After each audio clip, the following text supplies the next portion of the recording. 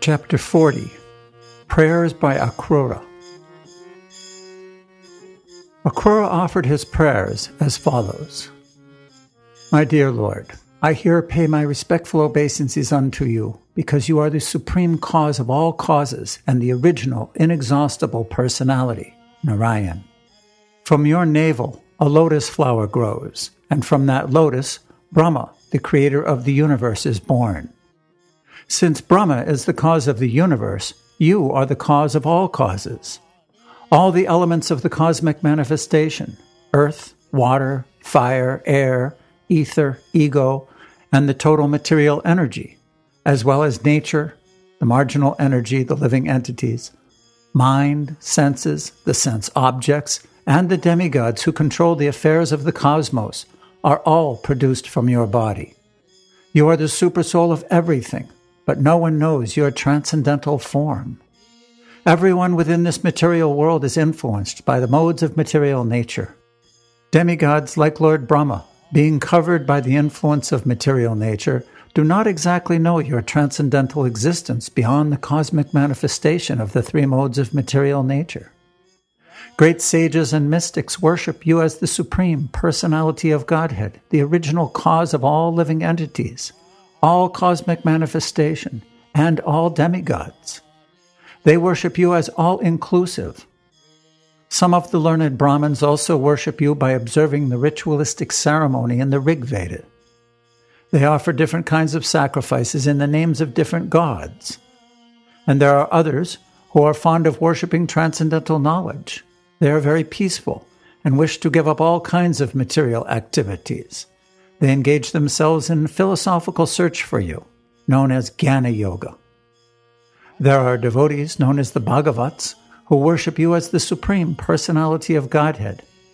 After being properly initiated in the method of Pancharatra, they decorate their bodies with tilak and engage in worshiping your different forms of Vishnumurti. There are others also, known as Shivites, followers of different acharyas, who worship you in the form of Lord Shiva. It is stated in the Bhagavad Gita that worship of demigods is also indirectly worship of the Supreme Lord, but such worship is not orthodox, because the worshipable Lord is the Supreme Personality of Godhead, Narayan. Demigods, such as Brahma and Shiva, are incarnations of the material qualities, which are also emanations from the body of Narayan. Actually, there was no one existing before the creation, except Narayan, the Supreme Personality of Godhead. The worship of a demigod is not on the level of worship of Narayan. Akrura said, although the minds of those who are devotees of demigods are fixed on a particular demigod, because you are the supersoul of all living entities, including the demigods, worship of demigods indirectly goes to you. Sometimes, after flowing down the mountains during the rainy season, small rivers fail to reach the sea. Some reach the sea, and some do not. Similarly, the worshippers of demigods may or may not reach you. There is no guarantee. Their success depends on the strength of their worship. According to the Vedic principle, when a worshipper worships a particular demigod, he also conducts some ritual for Narayan, Yagneswara, for it is mentioned in the Bhagavad Gita that demigods cannot fulfill the desires of their worshippers without the sanction of Narayan, or Krishna. The exact words used in the Bhagavad Gita are Mayaiva Vihitan Hitan, which means that the demigods can award some benediction after being authorized by the Supreme Lord.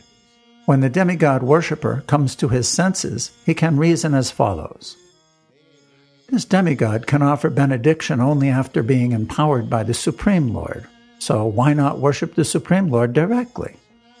Worshippers of the demigods may come to the Supreme Personality of Godhead, but others who take the demigod as all in all cannot reach the ultimate goal.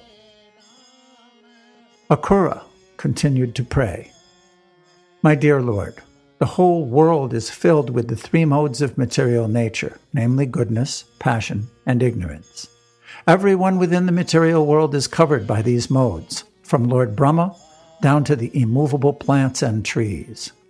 My dear Lord, I offer my respectful obeisances unto you, because you are beyond the influence of the three modes. Except for you, everyone is being carried away by the waves of these modes. My dear Lord, fire is your mouth, the earth is your feet, the sun is your eye, the sky is your navel, and the directions are your ears. Space is your head, the demigods are your arms, the oceans and seas are your abdomen, and the winds and air are your strength and vitality. All the plants and herbs are the hair on your body. The clouds are your hair, the mountains are your bones and nails. The days and nights are the twinkling of your eyelids. Prajapati, the progenitor, is your genitals, and the rains are your semen. My dear Lord, all living entities, including different grades of demigods, different grades of overlords, kings, and other living entities, are supposed to be resting in you. As part and parcel of the big unit, one cannot know you by experimental knowledge.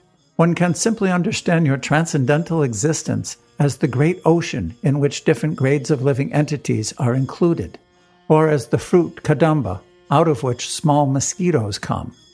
My dear Lord, whatever eternal forms and incarnations you accept and which appear in this world are meant for relieving the living entities from their ignorance, illusion, and lamentation.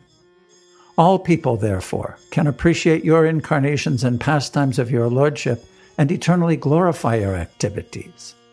No one can estimate how many forms and incarnations you have, nor can anyone estimate the number of universes that are existing within you.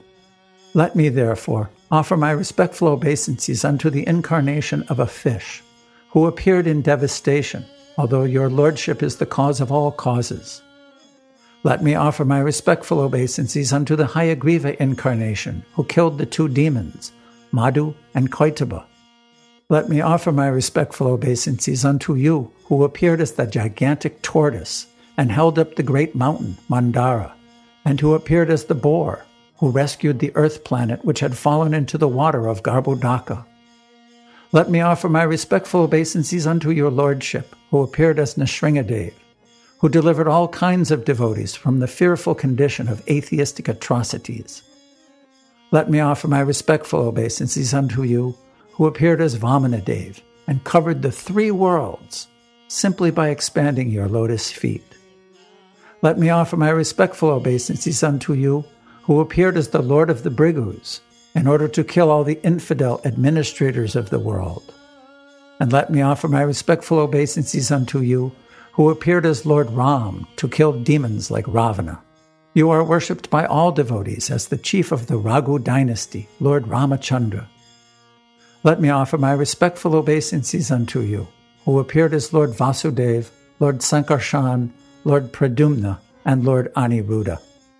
Let me offer my respectful obeisances unto you, who appeared as Lord Buddha in order to bewilder the atheistic and demoniac. And let me offer my respectful obeisances unto you, who appear as Kalki in order to chastise the so-called royal order, degraded to the abominable condition of the Malechas, who are below the jurisdiction of the Vedic regulative principles.